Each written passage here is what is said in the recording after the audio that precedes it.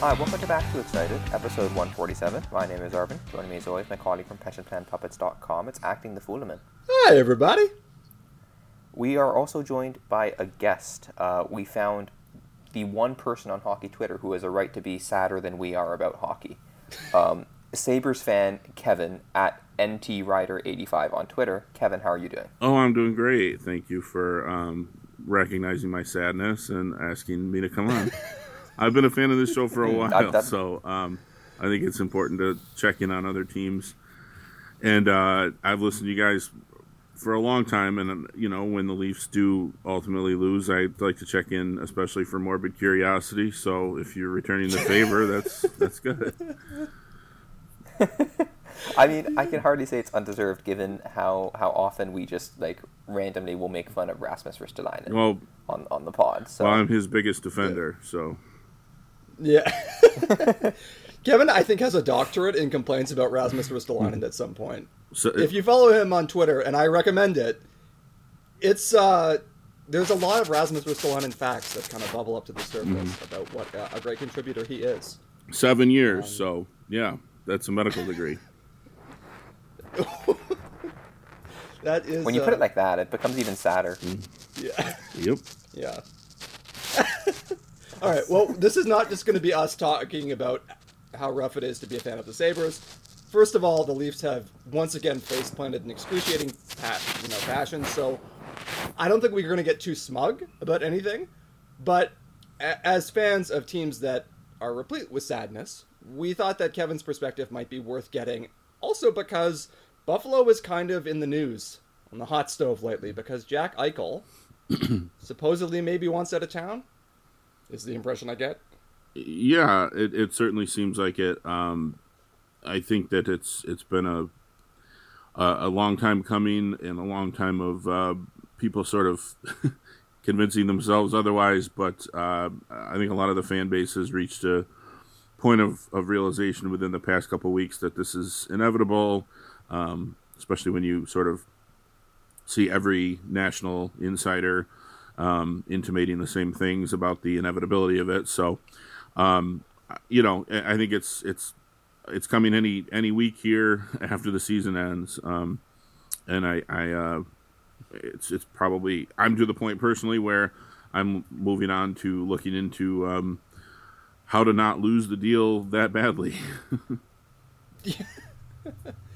I guess what has been your findings in that avenue of research of, because, you know, whenever you lose a player like Jack Eichel, it's difficult, right? And I know there are some, I guess I'll put it charitably, dumbasses who think that Jack Eichel is responsible for the fact that the Sabres have been bad. But I think, you know, we can all agree Jack Eichel is an astounding player. He is, you know, probably in the same class as guys like McKinnon and Matthews on talent, and he hasn't had, you know, the situation to really demonstrate that over the course of a full season. So when you lose a player like that, it seems very, very hard to not lose the trade. What's the best way for the Sabres to go about it, in your opinion? Well, I think that my personal end of it is I'm interested in the return of the trade because I think it'll say a lot about what the Sabres' vision is moving forward here. Do you want to try to do some sort of retool on the fly?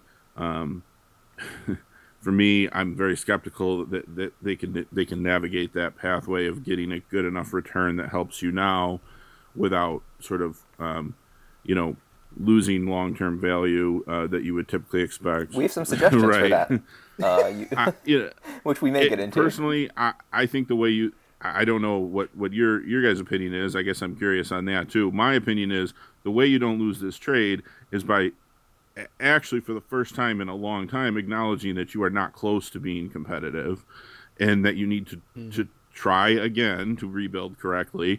You know, you're going to lose fans, I suppose, but are you going to lose? You're going to lose those fans anyway with another 78-point season if you don't do something. So personally, I would use this as a way to say, embrace the fact that, you know, we are not a competitive team, nor are we particularly close to it. There are some pieces that are certainly helpful. They're far differently set up than they were when they sort of famously tanked for Eichel and McDavid in the first place. So it doesn't need to be the same level of terrible team, but actually commit to a real rebuild where you can acquire, future assets, and for an organization that cannot and will not optimize their decision making. I'm looking for more bites at the apple, and that might, the volume trades can often blow up in your face, but I need them to have some sort of like protection against their own incompetence. And the more pieces that they can get to, to hopefully work out despite their best efforts. I think if you couple that with a coach and a development, organizational development that is focused on youth and focused on developing young players who are cost controlled, team controlled assets, coming up together, not rushing or pretending that you're further ahead than you are, then there might be a way to not lose it terribly. They're going to lose this trade on paper. Everybody's going to laugh at them the day it comes down, I promise. Whatever the return is, that's going to be the narrative, and they've earned that. But I think that's the way that you can maybe sort of claw back some value, if that makes sense. That actually does make a lot of sense to me. And it would be very honest just to acknowledge, look, the first year after a Jack Eichel trade, you look terrible. Because you traded Jack Eichel, and he's a premier player. And so in accepting that you have to trade him, you have to accept, okay, I'm not planning to be in the best possible position next year to amass points. I'm thinking, what is the long-term future of this franchise? And every rationale for the Eichel trade is we can't sustain this relationship even though we have him under contract. So you've sort of, I think that you should have like implicitly embraced doing more rebuilding just by the fact that you're even talking about trading Jack Eichel. Mm-hmm. Like that should go hand in hand. Now, I acknowledge this in the notes. Has a Mitch Marner for Jack Eichel trade crossed my mind? Yes. But it doesn't make a ton of sense if I'm the Sabres and I'm thinking clearly, I think. On the other hand, it makes a ton of sense for the Leafs, and I think really that's the important thing we should focus on. Yeah, us the protagonists of reality. But I mean, it feels like a Marner for Eichel swap, and you can add assets on the Marner side, whatever you want. I don't like the Leafs shouldn't really quibble at that point. So yeah, if they want Timothy Liljegren too, it's like okay, sure, that shouldn't be the deal breaker. But as you said, Marner for Eichel would be exactly the type of trade that you wouldn't want the Sabres to make in this position, where it seems they're trying to just get a similarly viewed player.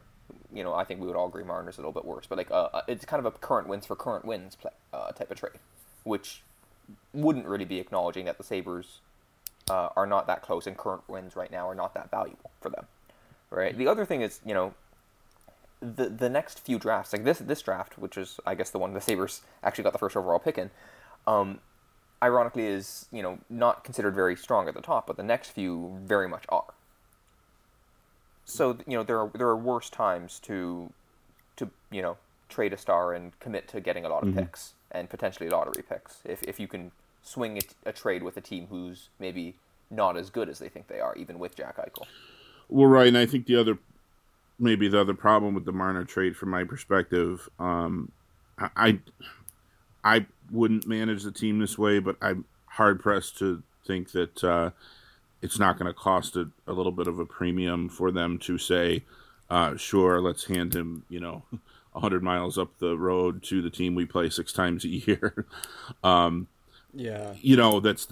That's going to be the biggest story in hockey if it happens. There's a tax that comes with that. I'm sure that the Leafs are probably would then sort of wonder about. And then the other issue, which is sort of more of a Sabres specific thing the concern I have, and we all hear the rumors and rumblings and who knows what's true and what's not, but I think it's probably fair to say that sort of the Marner experience is that's a strong personality or influence on your team, maybe Marner and everyone around him. I'm not sure that this Sabres organization that is, 6 people in a cramped little office right now is really the best spot to be taking that kind of a player on. He's a wonderful player on the ice, of course, but you run into the problem where what you've done again is just reoriented your team around the success of one player. And I can talk for days. Nobody wants to hear it about, Eichel being a wonderful, terrific talent who will go and succeed wherever he is. But there are problems when you build your team, your hockey team, around one talent like that, and you orient everything that it's around one player. You create incentives that are just really difficult to overcome. You put your fan base in a position where if that player struggles or is injured for any period of time, there's like this hopelessness and desperation, and oh my God, we have to extend Jeff Skinner for $10 million because he scored with the one guy that matters, and I just think they're setting themselves up for the next version of that if they were to make the kind of trade that is like, let's keep this mediocre low to lower middle class finishes continuing. It's just not really the type of vision that I would want to see from them, which is to say it's probably one they'll consider. That actually is something that I wanted to ask about. We've all heard the jokes about Jack Eichel being the de facto GM of the Buffalo Sabres at various points.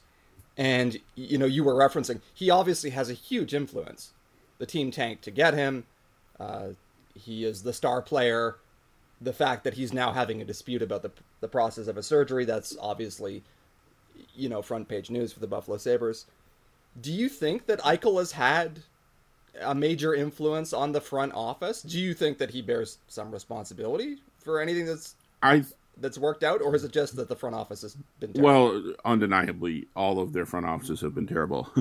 I think his presence has had a large influence. If that distinction makes sense, I don't think he came in and demanded and asked for every influence over the organization. But when you tank the way that they did, and I supported it at the time, and will absolutely support that process 100 out of 100 times. With the lottery rules the way they were in that specific year, there was no other option. It was the easiest decision they could make. But it's unavoidable. You can't ignore what he meant to the team at the time and what the connection to that fan base. This fan base that I can tell you night after night, like living and dying with hoping that this team lost for a year. It's brutal, and it creates this connection with the reward for that. We've been no, you have, yeah, and you understand that's there's an extra connection there, right? Fans are like, what are we like? This is, you better do everything in your power for this guy. Like, this is what I just went through that for. I hated it. I had to root for the Leafs, and so no one deserves that. And so then I can tell you that the situation, his first coach was Dan Bilesma, fired after 2 years. That was sort of the big moment when Eichel, the GM, took over. That entire team hated Dan Bilesma. Jack Eichel gets to wear that because, again, he's the face of the franchise and the face of the tank. He was given, I've talked a little bit about this. I'm sure you guys remember, he was given an 8-year extension at $10 million a year after his second year, so 1 full year before they needed to. If you look at that now, that contract at the time was quite a substantial bet on a player that had not really shown a ton at even strength. He's a terrific player at even strength now. He took every step that they bet on. It's a good contract now. But those are things that I do think have influenced the organization in certain ways. Drafting Alex Nylander because we need a winger for Jack Eichel. Signing Kyle Okposo because we need a right winger for Jack Eichel. How are we valuing Sam Reinhart as a complementary piece to Jack Eichel instead of maybe something that they just finally this year realized he could be?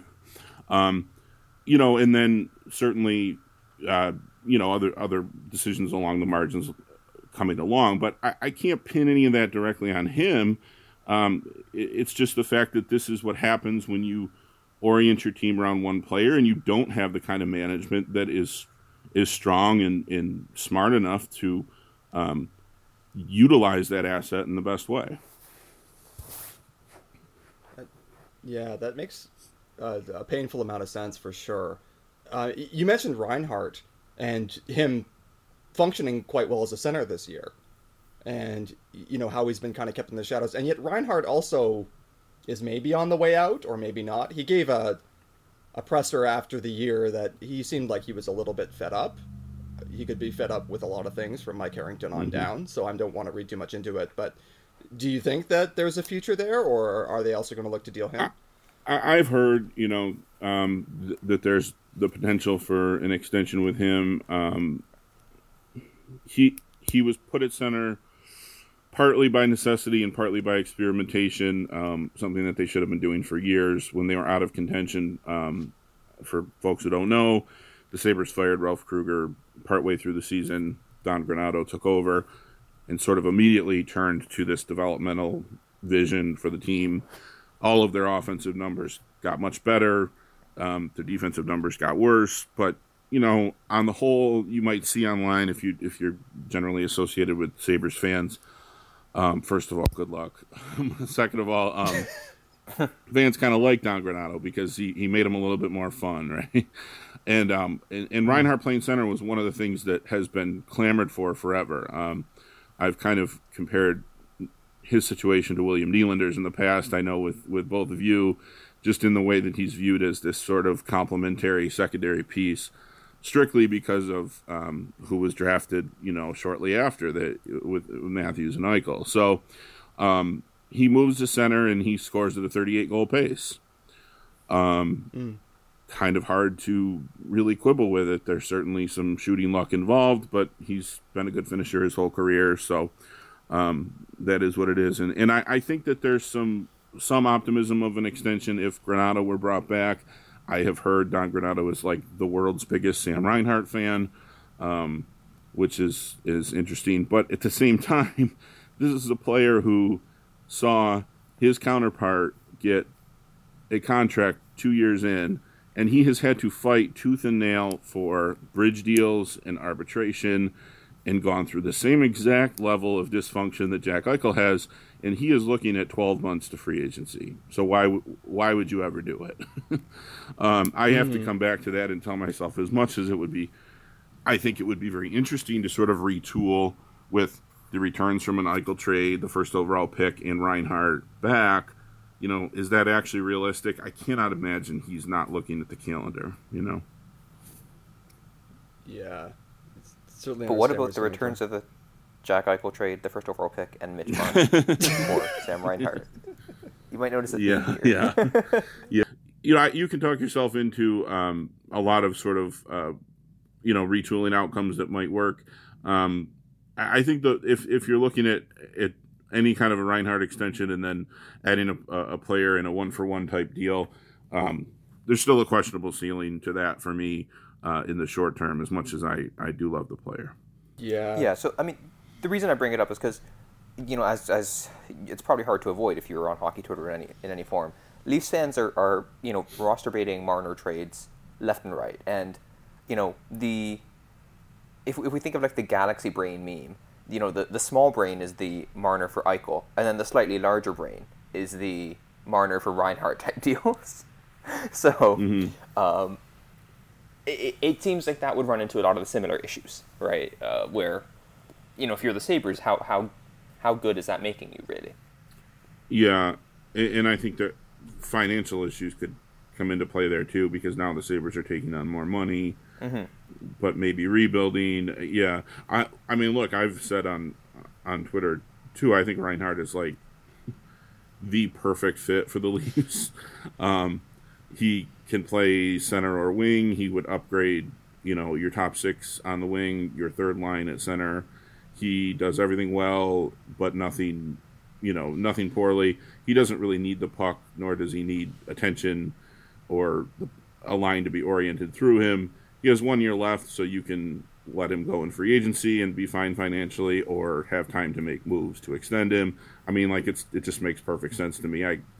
God forbid they do that, because it would hurt. That would hurt me. If it'll set your mind at ease, every noise that Kyle Dubas makes seems to be, I'm going to stick with my core. And, okay, whatever. But outside of the Leafs it's worked core, so well so far, so it's hard to really I argue know. with. If it ain't broke, don't fix it, I'm sure. But also, if you don't touch the Leafs core, they stop having a lot of credible trade assets. Like they have a couple of pretty decent $5 million-ish defensemen in Brody and Muzzin, and then they obviously want to retain those guys.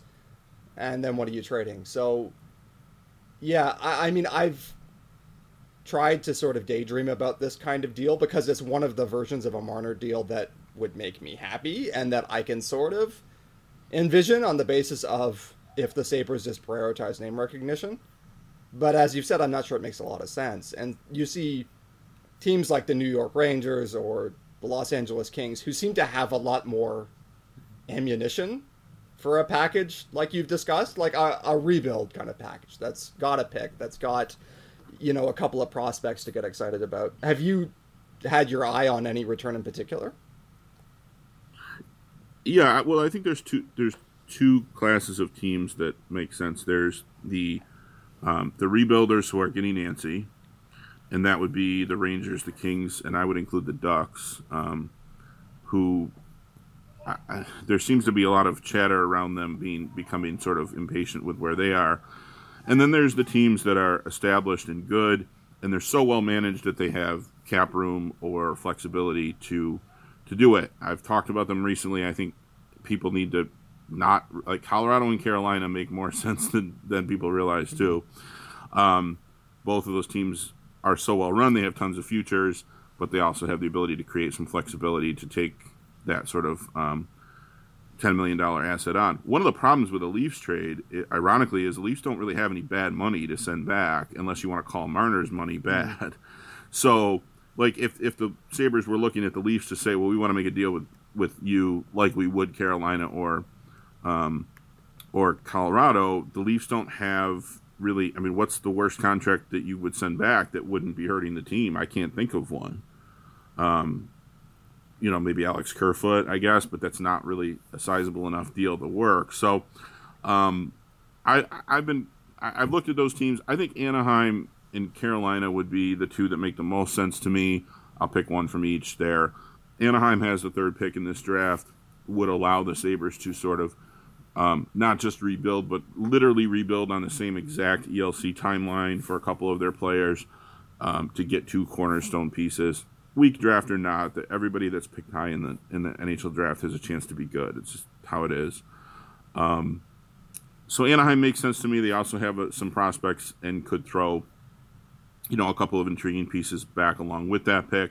And then Carolina offers, you know, this larger pool of prospects plus the ability to not really need the Sabres to do much financially if they were to let Dougie Hamilton walk, or the Sabres could take a player back and allow the Canes to facilitate re-signing Dougie Hamilton. So I focused in on those two teams as one from sort of each type that makes some sense to me. I think you could put the Leafs in with the Carolina and Colorado class. They just don't really quite have the right match of assets to do it, I don't think. Yeah, it's hard to avoid that conclusion, honestly. Yeah, it's interesting. I mean, it'll be the big deal of the hockey offseason for sure if it happens. And everyone seems to expect that it will, as you've been saying. I know that this is a bit of a painful topic, and you've explored it in great detail.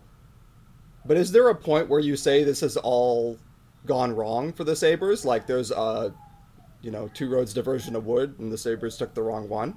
And I know it's probably the Ryan O'Reilly trade, but, I thought I would ask. Well, I think it's a combination of this not understanding value along the margins for years, both regimes prior to this one. Little mistakes all along the margins. I could go on for days about, like, letting Jason Pominville retire so that you could trade a third-round pick for Jimmy Vesey. Like letting every team around you get Joel Armia for nothing, for taking on a bad contract, while you again trade a third round pick for Jimmy Vesey or Connor Sheary. But I have to tell myself realistically, those are the types of mistakes that hurt.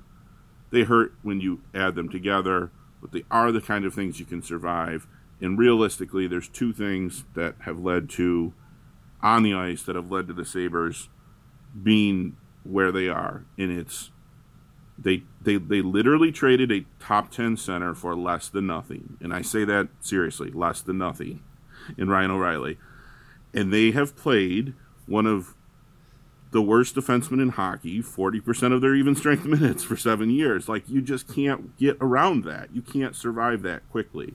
That takes years to overcome.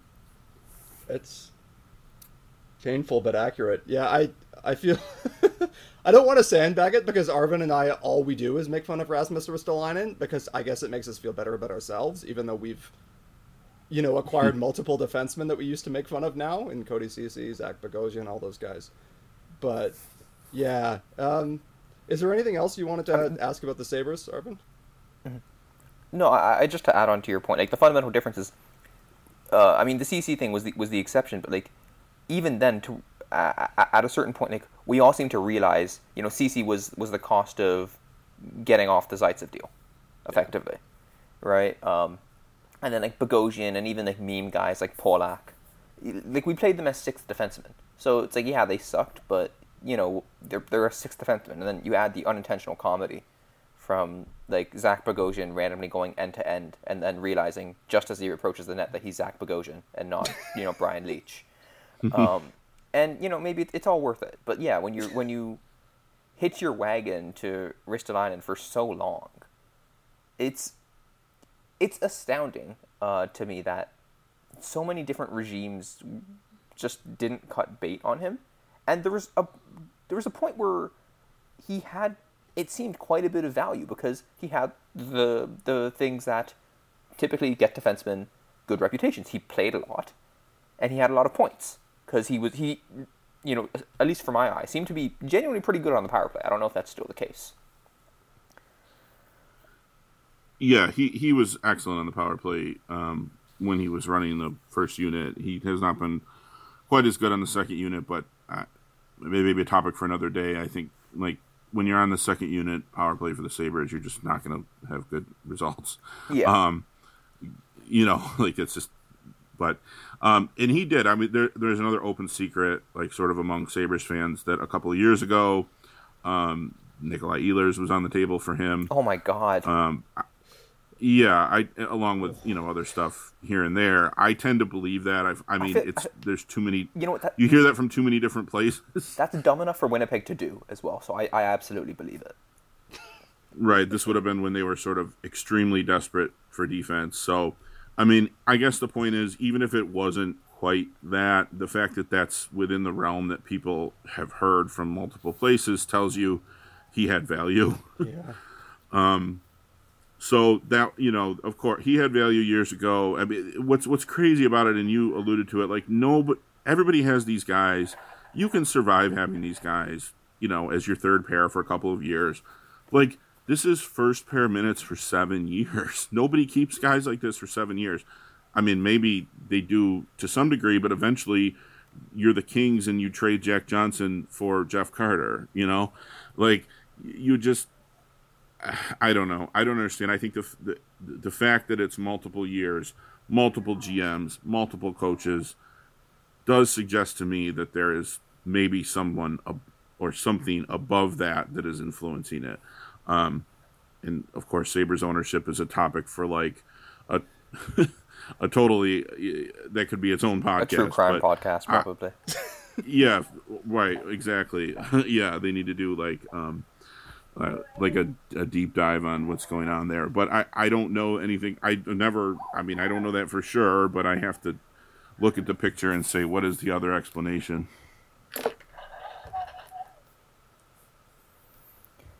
So, I guess the focus of, Sabres fans now is probably the future, right? So to that end, from afar, it seems like the two really important pieces going forward are Rasmus Dahlin and Dylan Cousins. How have they looked? What's the current outlook on them? How do Sabres fans currently feel about them? Because I know with Dahlin, we've discussed this on Twitter, that it's been a mixed bag, and it's maybe been a bit below expectations based on the hype when he was drafted.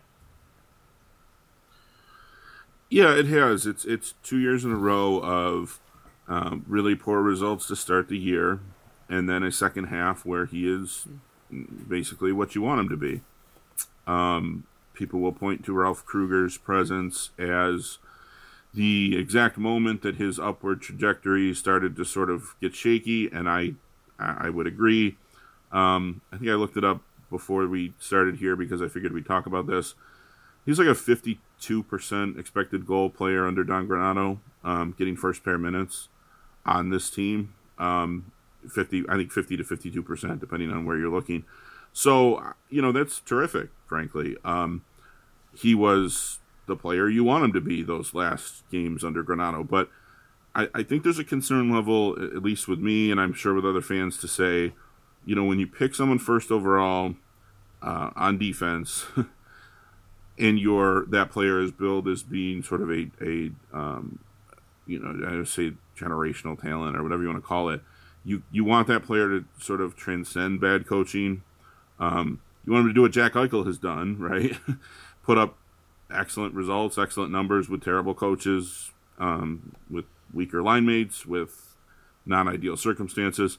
And he just hasn't done that. And he looks like a player to me that's reliant on being in the sort of perfect system and structure to maximize his results. He's struggled with defensive mistakes too. To bring this back to the podcast here, I have compared him to a player that to me looks like he's going to be maybe Morgan Rielly. Mm-hmm. Morgan Rielly's a nice player. Dylan Cousins is a nice player. I could maybe compare Dylan Cousins to William Nylander in terms of ceiling. Rielly and Nylander are terrific players, but I think if they're your best two players, how good are you?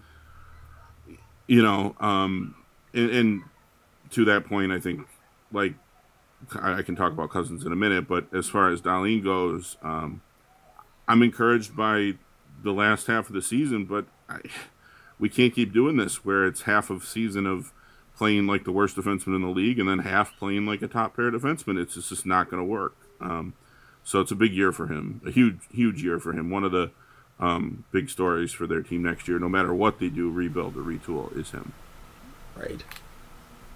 And then Cousins, you think, sounds pretty good. I mean, William Nylander is certainly, we are obviously huge fans of him on this podcast, but yeah, I think your point of if he's your very best forward, maybe that's not ideal. Right, I love Cousins. He's a player I loved as a prospect. I was happy when they drafted him. His year last year was crazy. He goes from being like the captain of Canada's World Junior team, flying overnight to join the Sabres, where a couple of weeks later the season gets shut down for COVID. He contracts COVID, comes back 2 games after the restart, or a few games after the restart, he suffers a concussion. Then he comes back to a new coach who, I think to his credit, and Don Granato has talked about, like, we were playing in this division where he gets to play Sidney Crosby 3 nights in a row. And I approached him and told him, I know that this is going to be hard for you, but I want you to embrace it and do it. He had his struggles defensively when he moved to center. He had a couple games against the Flyers where he really was really poor defensively. Outside of that, really looked the part of a number 2 center to me. I have high hopes for him. I think I don't want to get ahead of myself here, but I think he's probably the Sabres, and I would guess the Sabres themselves see him as their future captain. But as much as I love the player, no, I don't think you're going to be a contending team if that's your best forward. So acquiring a forward better than a player who I really like is not an easy task. Yeah, that's a difficult proposition for sure. We talk a lot about like trying to make the jump from, bad to good to great, and all this sort of stuff. The Leafs have obviously struggled mightily with the jump from good to great. The Sabres seem to have struggled with the jump from, low end mediocre to kind of making it, because there are a lot of, as you say, lots of 78-point seasons. And even years where they don't seem like they ought to be that far off. Like, I thought they were going to rise into the 80s this year in terms of point pace. And yet, it does feel like there's a bit of a gulf between where they are and being anything like genuinely contending. I know this year has been a disaster, and like, is it mostly just Ralph Kruger? Do you think? Like, how much of it was that? Obviously, it's not only him, but yeah, he was certainly a part of it. I think Sabres fans need to be careful not to just say like, they're doing that thing where it's like something bad happens and it's Ralph Kruger. It's Ralph, like that can be an explanation, but it's not. It's not the entire reason. I think the young players were pretty much not feeling him. He played a very, very defensive system.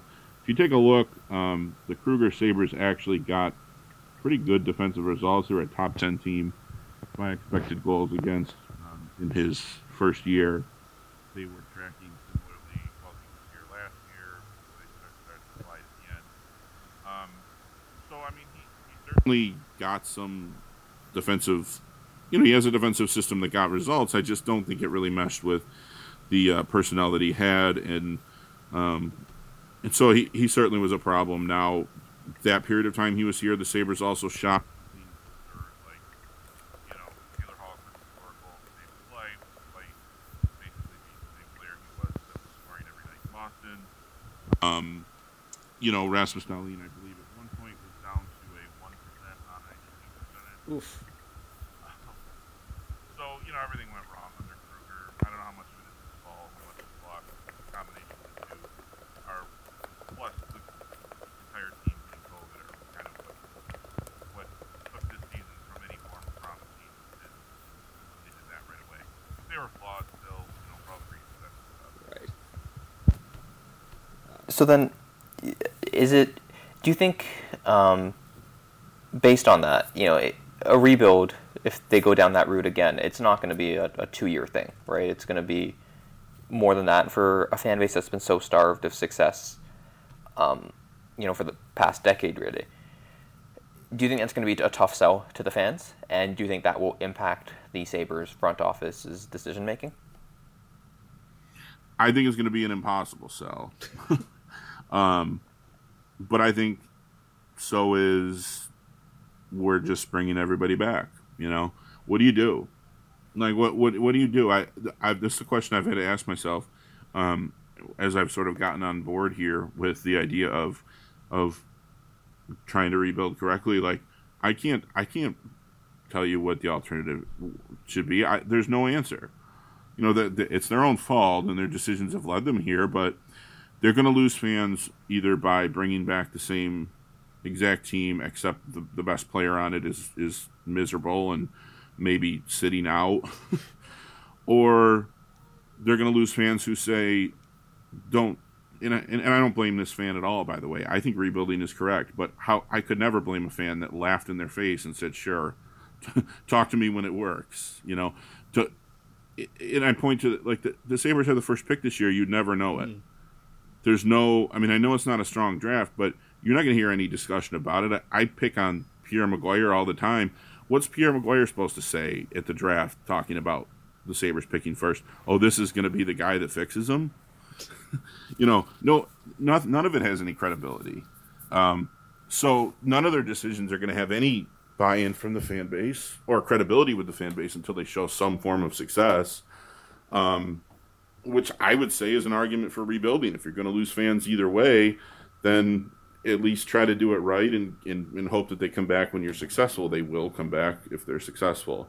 How it affects the front office last year, the Pegulas decided we're going to cut everybody out of the front office and do this ourselves. I think that had embarrassing results that everybody can see every day with their different mistakes. They did hire one person, Steve Karmanos, was connected with Carolina and Pittsburgh prior. Seems like a smart guy, a sharp guy, but again, it's one person and they're still woefully behind other franchises. So I don't know that they're looking to add a ton of people while probably staring down another 3-year rebuild. Right. So it's just kind of that thing we used to say about the Vancouver Canucks, right? A rebuild is on you whether you're going to risk it or not. You've already lost whatever you would lose by attempting it because the team isn't really in a position to do much either way. It's a difficult decision, but it does remind me a little bit of what the Leafs seemed to come around to in 14-15. After, I mean, by that point, it was coming up on a decade of flailing, not making the playoffs for the most part, sneaking in one time and then getting humiliated. This is their habit. I mean, I know Sabres fans have already been through this, is the other thing, is they've already even embraced the full rebuild. It led to Eichel. Great pick. Hasn't been able to save the franchise for a lot of reasons that you've been over. It's a tough situation, and for a fan base that, you know, we give them shit, but Buffalo is a hugely devoted fan base. You know, one of the number one, I think it was briefly the number one TV market in the United States for hockey, if I'm remembering that correctly. They're always top 5, top 3. They're usually the top market after the 2 that are playing, sometimes higher. Actually, notable this year is they weren't, which that's not a good sign.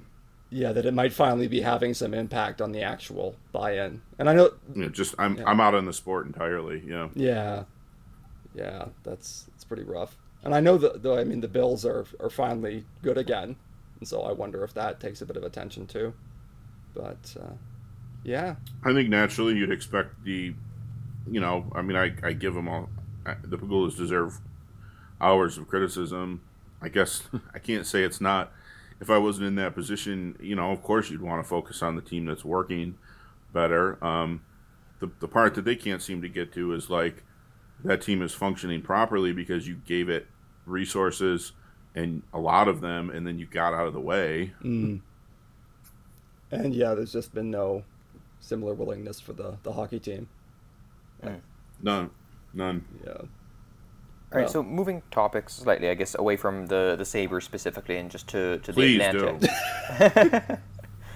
So next year, obviously, we'll be back with our old friends of the Atlantic.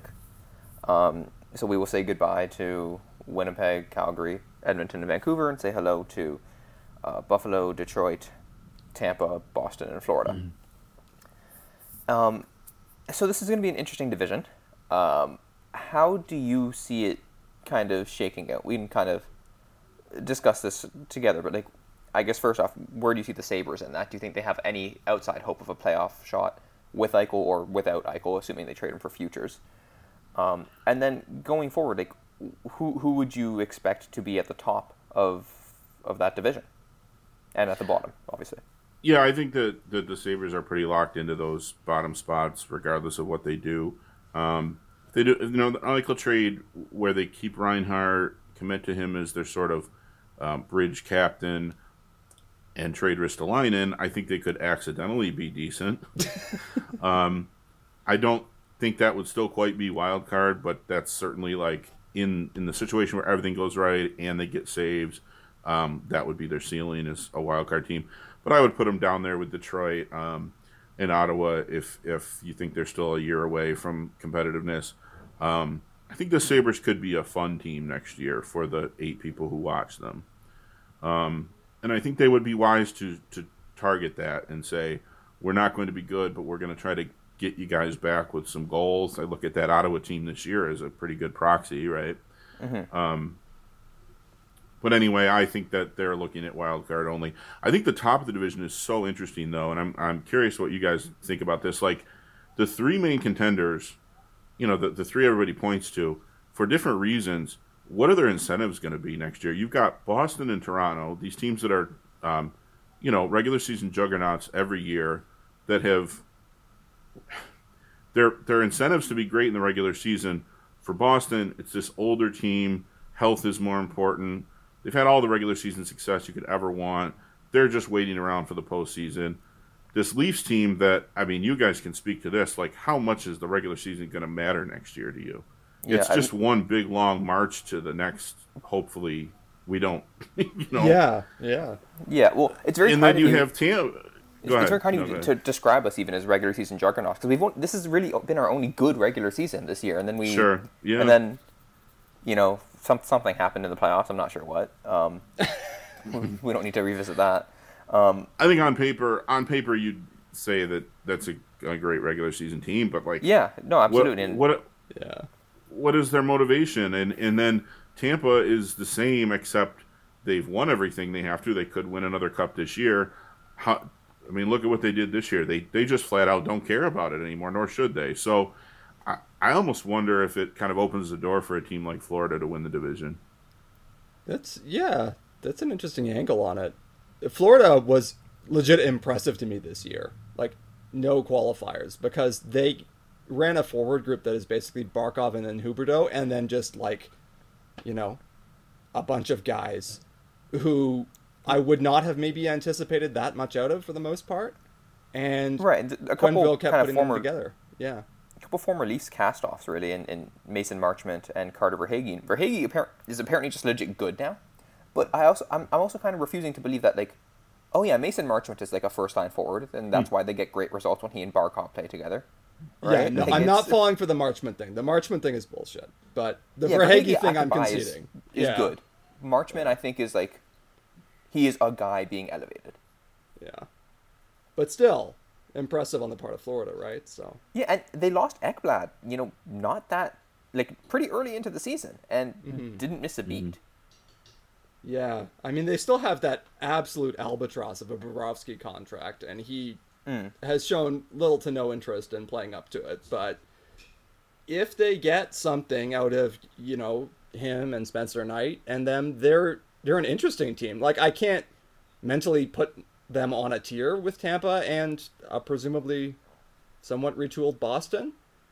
But maybe that's just me trying to kid myself that the Leafs aren't going to be a wild card team, because, Florida played quite well, and I don't think Toronto is as good as Tampa or Boston. So that kind of concerns me. Yeah, me too. I think Tampa and Boston are going to be the two best teams in the regular season, and I think Toronto and Florida are kind of in the next tier, right? And with Boston, it does depend if Bergeron and Marchand ever, like, age. No, they just won't. No. Yeah, it's so obnoxious. We've made this comment many times, but, like, every year at the end of the year, it feels like Patrice Bergeron is, like, held together with duct tape and unicorn hair, and then he'll come back the next year and win the Selke and put up 75 points. Yeah, I always think, or it'll be midway through the year, and I'll think, well, he's got to be in his decline. I'm going to go check, you dig into the numbers, and he's like, yeah, a net plus 20% isolated impact every year. It doesn't matter. Like, it's so frustrating. And for the record, I wouldn't bet on Florida winning the division. I think it's an interesting angle to say, like, kind of what's the incentive base behind these other three teams that have, they're almost just waiting around to make the playoffs. Yeah, the only whereas thing is, this Florida, go ahead. I feel like the Leafs don't have the luxury of saying that. Like, even though they might internally, like, think it of, like, the only thing that matters is the playoffs, which is absolutely true, because, whatever happens in the regular season makes, no impact to the fan base going forward. But, like, they also haven't earned the right, and they haven't been good enough for long enough to actually say, oh yeah, we're for sure going to be a top 3 team in this division, because, it's the Leafs. They can absolutely fuck things up. Mm-hmm. Yeah, I guess I forgot how close they were 2 years ago to the cut line, really. Yeah, they've flirted with it on occasion. I noticed that we haven't mentioned Montreal, even though they're the team they're a team that's still kicking. And I don't know. I always felt like we took Montreal more seriously on this podcast than, like, a lot of our Leafs brethren, because a lot of people laughed at us when it looked like Montreal was dog shit. And now maybe, I don't know how the opinion is sort of mutating. I feel like they got actually maybe more credit than they deserved for beating the shit out of the Jets, because the Jets are awful. Yeah. No, Yeah. I'm going to rant about this for a little bit. Like, there's like a lot of, okay, and, like, I'm not really going to blame Habs fans for this, because, again, this is just one of those things that all fan bases do, and it applies to Habs fans now. But, like, Habs fans are going, like, oh, no one believed in this team. Everyone's picking the Lightning, or sorry, the Knights over us. And everyone picked the Jets over us, which was dumb, actually. And everyone picked the Leafs over us, right? This team is better than everyone thinks. It's like, bullshit. You guys fucking hated this team many times through the season. I saw the Habs subreddit after Game 5, or after Game 4, sorry. You guys were ready to tar and feather Marc Bergevin and Dom Ducharme and everyone on that team. Don't give me any of this bullshit of, oh, the Habs are actually really good. No, you didn't think the Habs were good either. You thought they were dog shit. You thought they were a bad team. And they're not a bad team. They're an okay team. But they're an okay team that faced a meme team and a shitty team in the Jets. I think that... I'll say this. As long as the Habs are getting the goaltending that they pay Carey Price for, they're actually sort of intimidating. He hasn't done that for them for much of the past few years. But I suppose if you wanted to make the case for them, you would say, look, we did pay him to be the best goalie in the world when it counts, and now he's being the best goalie in the world when it counts, and he's done that on a few occasions. So it's sort of, I guess they can say that having like a great team save percentage in the playoffs is part of their strategy.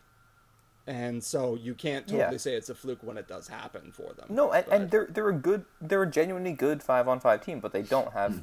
they still don't really have finishing talent, and they're awful at everything that's not 5-on-5. And it's not a grand conspiracy that people were picking the fucking Golden Knights ahead of you.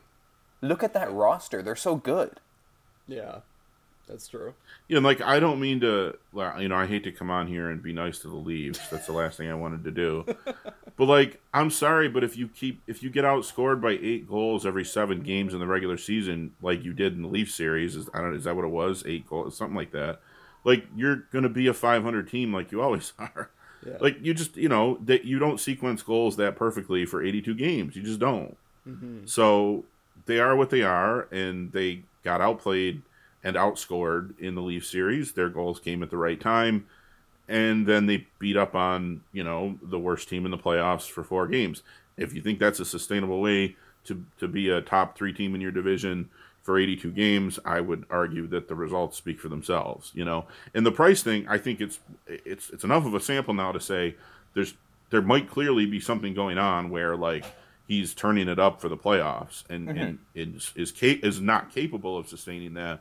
Over a large sample, and if that's the case, then he's doing the correct thing. But they're going to just be a team that's always a wild card team that is sort of threatening for whoever they play in the playoffs. Yeah, that makes a lot of sense. It's like an underdog hero sort of team. Yeah, I mean, I look at this and I keep thinking Tampa will finally experience a salary cap for the first time this offseason. I'm being a bit glib. And by the way, I just want to say this as an aside. The Kucherov thing, everyone is silly about on both sides, I feel like. It's fine. Yeah. I'm not mad about anyone kind of gaming the salary cap because, again, the Leafs have done that 500 times in different ways. But it's also a bit precious when everyone's like, we would never at all elongate a man's rehab period for cap benefits. It's like, okay, come on, though. Like, you don't have to lecture me on it like we're a church. Like it's fine. I'm sure he had a real injury, a real surgery. Obviously, that's not fake. But I think the timing was massaged. Anyway, it seems really obvious. Well, it's also the holding Kucherov out of the regular season basically forced them to match up with a really good Florida team in the first round. They could have lost that series. Yeah. Right. So they didn't face no consequences for it. They look at their road to the final. I mean, that's a tough road. That's true. Yeah, left unsaid is that some teams are like, oh, I guess we should just do this for our stars. It's like, well, are you sure you're going to make the playoffs? Yeah. If you're missing an MVP caliber player, right? Like if Edmonton does this, they're in contention for Connor Bedard or whoever. Yeah, it's true. Yeah, I mean it is a sort of a luxury option for Tampa just to be that good where you can do that with confidence. And even as you said, they still did underperform in the regular season to some extent. I think like one of the biggest advantages in hockey, I think about this in the other direction for the Sabres, like the biggest advantage in hockey is, it sounds stupid, is being a good team. You get better deals from your internal free agents. You get more, undrafted free agents and European players signing. You get better people who want to coach or scout for you, and you get the ability to do flexible things like this and not be on the edge of the playoffs. And the opposite is true for bad teams. It's like the great tax of the good or bad teams. That's how it falls. Mm-hmm. So they've earned it. That's how I look at it. Like when you're sustainably good for 10 years, you earn the ability to do this. Yeah, I mean, we saw it with Chicago's free agents for the longest time. You know, they would get Brad Richards to come in and play third line center or whatever for $0. And yeah, just to be as good as Tampa has been earns you certain privileges, I suppose. But yeah, they do have to. The Blackhawks, yeah, and the Blackhawks did the same thing with Kane won playoffs, Yep. if I recall correctly. And you know, again, they were a team that was good for a long time. It's what the Leafs get some of that benefit too. I don't know if it's like success, reputation, geography. You know, and not every team in hockey can sign Jason Spezza for $1 million. Some of that is the luxury of being where they are, but some of it is that they do, as much as we've laughed about their regular season, they do have a sort of they've earned the right to or the playoffs. I'm sorry, they've earned the right to be able to sell a free agent like that on, hey, come here and we're going to be a playoff team. So that matters. Yeah, absolutely. Yeah, I mean, Boston has a lot of choices ahead of them, I think. And I keep hoping that they'll screw them up, but as we've said, as long as Bergeron refuses to age, they will almost automatically be at least decent. But, they've got a choice about Taylor Hall coming down the pike. They've got a choice about their goaltending, about David Krejci. I could see them falling off, I guess. I want to believe that they could, but that might be just wishful thinking on my part. I don't know.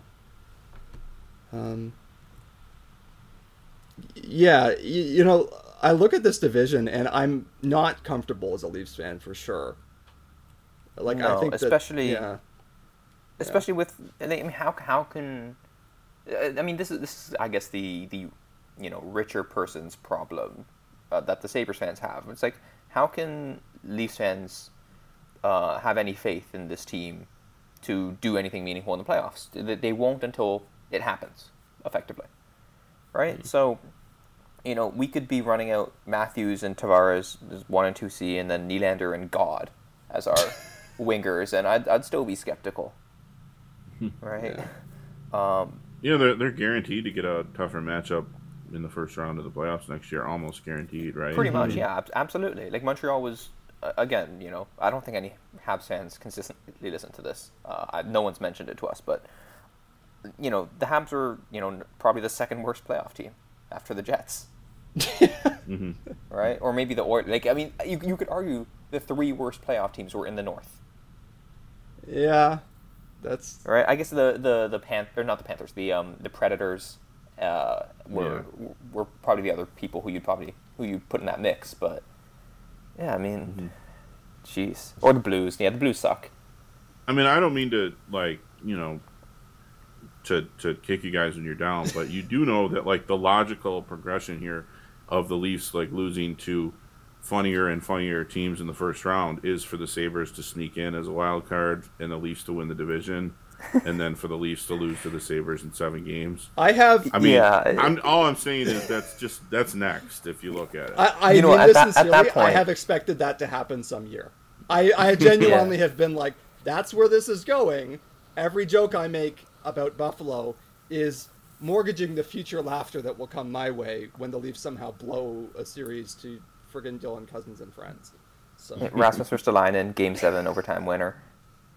He does. He loves playing the Leafs. Ask anybody. Yeah, it's a point shot that deflects in off 45 different people.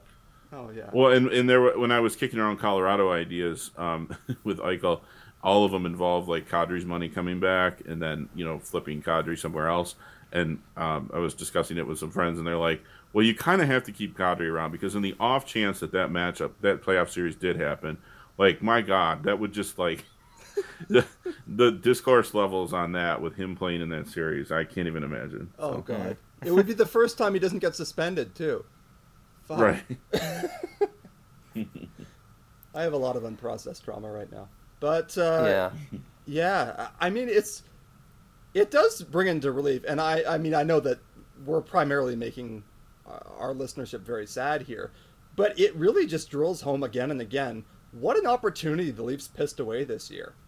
Like, Montreal is about, I think, as bad a team as you can reasonably expect to play in the playoffs. Like, they're a legit playoff team, but they're like middling. You get to play them if you're a top team, which Toronto probably won't be at the Atlantic. The Jets straight up suck.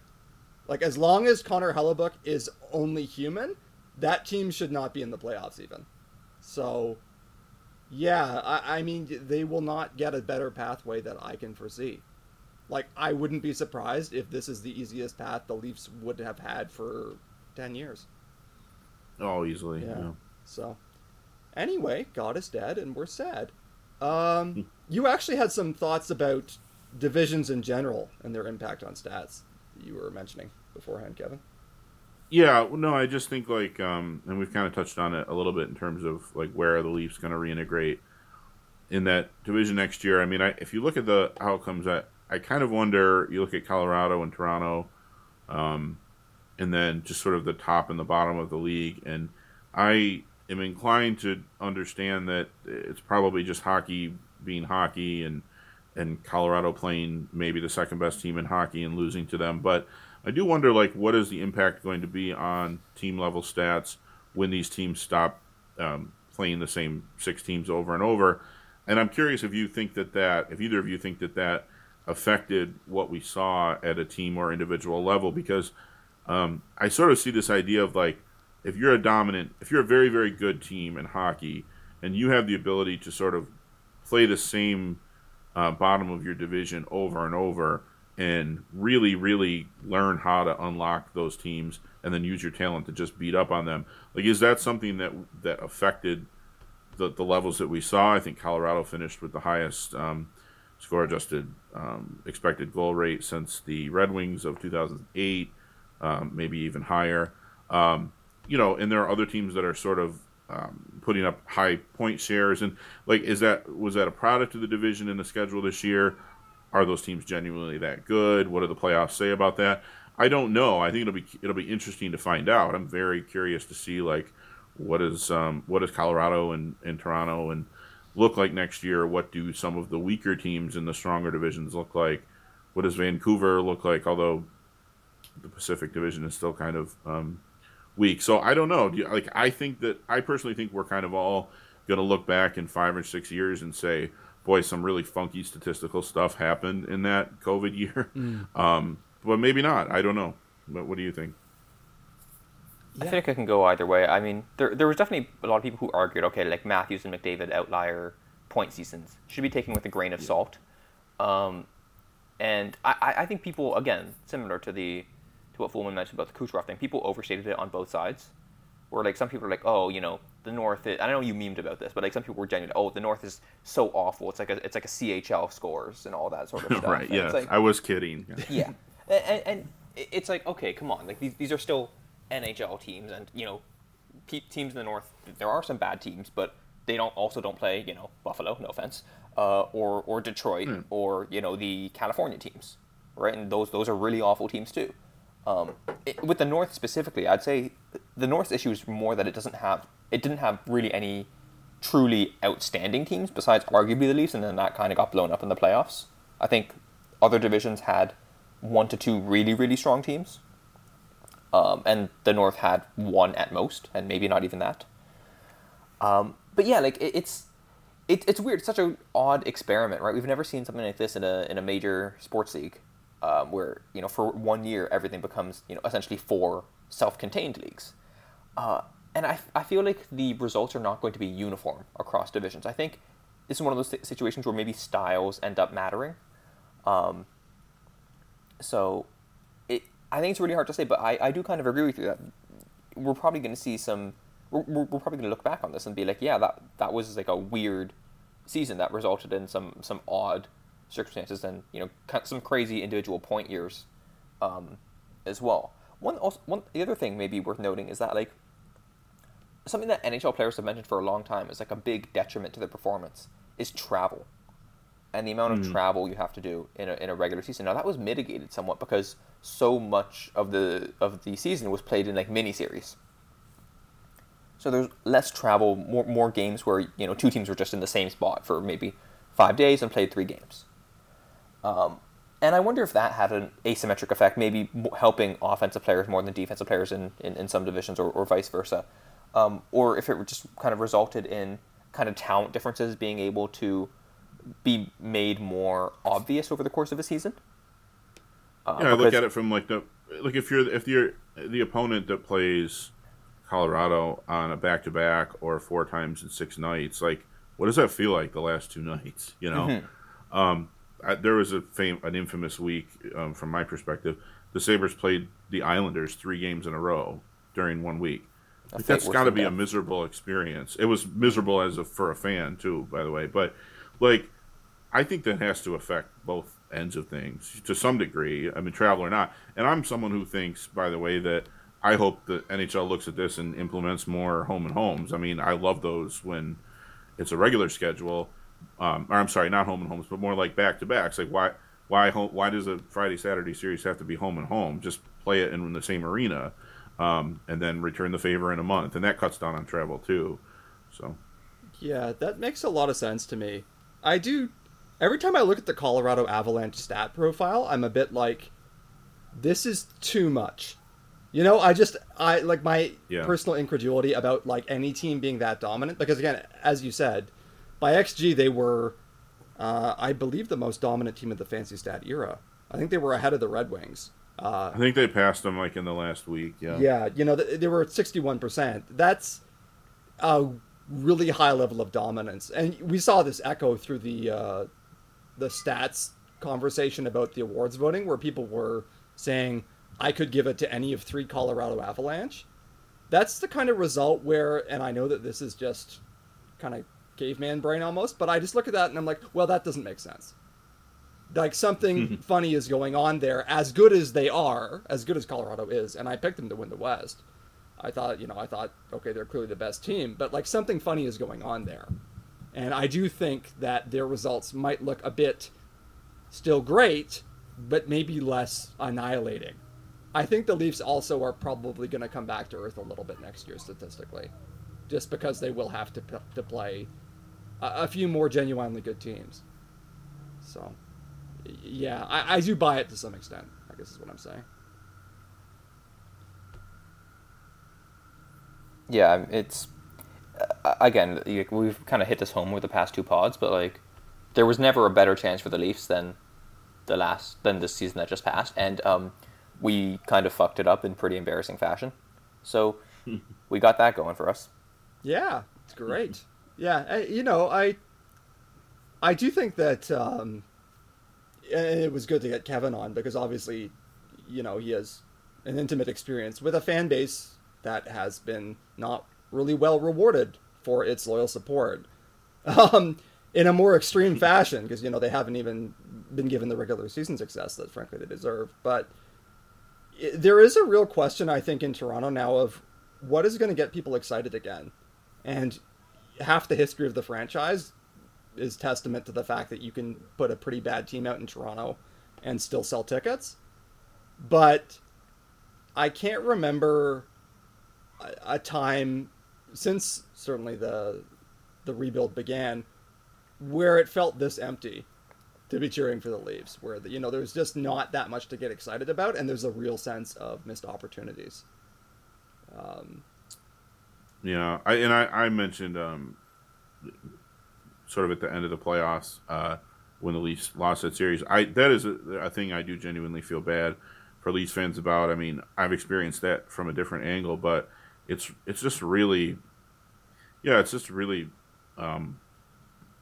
unfortunate to not have to feel like you're waiting around for something for the other shoe to drop almost. And I think Tampa losing to Columbus that year following is maybe the model that the Leafs are probably looking at from a management perspective, to say, hey, they didn't overreact. They brought everybody back. They did it again. They learned from it, and we won a cup. And that's wonderful, but it probably didn't make the regular season experience any more gratifying for fans. So I guess that's what you do, is you just hope that you see subtle things within the team structure that you think means that they're going to not disappoint you again. But man, that's tough over 5-6 months. Yeah. So look for us to get increasingly desperate in how we generate content throughout the next year. We're going to get really weird. So Yeah. You guys are all welcome to come over to the Sabre side. It's rewarding. It's fun. They score a lot of goals. It's excitement. It doesn't sound like a funeral when they're playing at home. Oh man. The Sabres crowd is genuinely much. It's so much better than the Leafs crowd. The Sabres crowd, the best Leafs crowd that exists are basically away games in Ottawa and Buffalo. Yeah. More or less. Yeah, those games are like, well, they're not as when they're competitive. They're extremely fun. I was watching an old Sabres game during the pandemic. You know, they like replayed a bunch, and it was one of those crowds that's like 75-25 Sabres fans at home, but that's like the perfect mix of bodies to get everybody's like most aggressive or excited and whatnot reaction, and it was like a regular season game. Yeah, I do kind of miss now that. It's just Leafs fans there now. You know, I don't begrudge the Sabres season ticket holders who say, well, I'm going to make my money back on these 4 games. Yeah, for sure. Okay. I think that's everything that we wanted to cover. Sorry, Fulham, I might have cut you off when you were trying to say the exact same thing. That's on brand. Yeah, so thank you, Kevin, for joining us. We really enjoyed having you on. Is there anything you want to plug before you head out? Yeah, I guess a buddy of mine and I, another Sabres fan and I, do a little podcast. It's not about the Sabres, though. It's about music. It's called Between Two Rebuilds, which is ironic now because we started it this year and they didn't even give us, like... The joke was we were going to do this thing for a couple of years before they decided to rebuild, and they couldn't even give us that long. So anyway, you can find it on Between Rebuilds on Twitter. There's no 2 in the Twitter handle. I retweet the account a lot or tweet about it a lot, so you can also find it on my feed. We've had an opportunity to talk to some really cool people. The idea is to get people from the hockey world on, talk to them about music that they're into. Some of them from the Sabres Twitter community. We've also had, we had the Evolving Wild twins come on. We've had fans from other fan bases, and we're actually excited to be recording next week with Micah McCurdy, who everybody knows. So lots of the people that you see talking about hockey every day, except you can hear them talk about another topic altogether. So we've had a lot of fun doing it. If I can plug that, that'd be cool. Awesome. Yeah, that sounds very good. As for Fullman and I, you can find a lot of our stuff on PlanPuppets.com. You can also follow us on Twitter at RVNATFullman. Thank you all for listening, and we'll see you soon.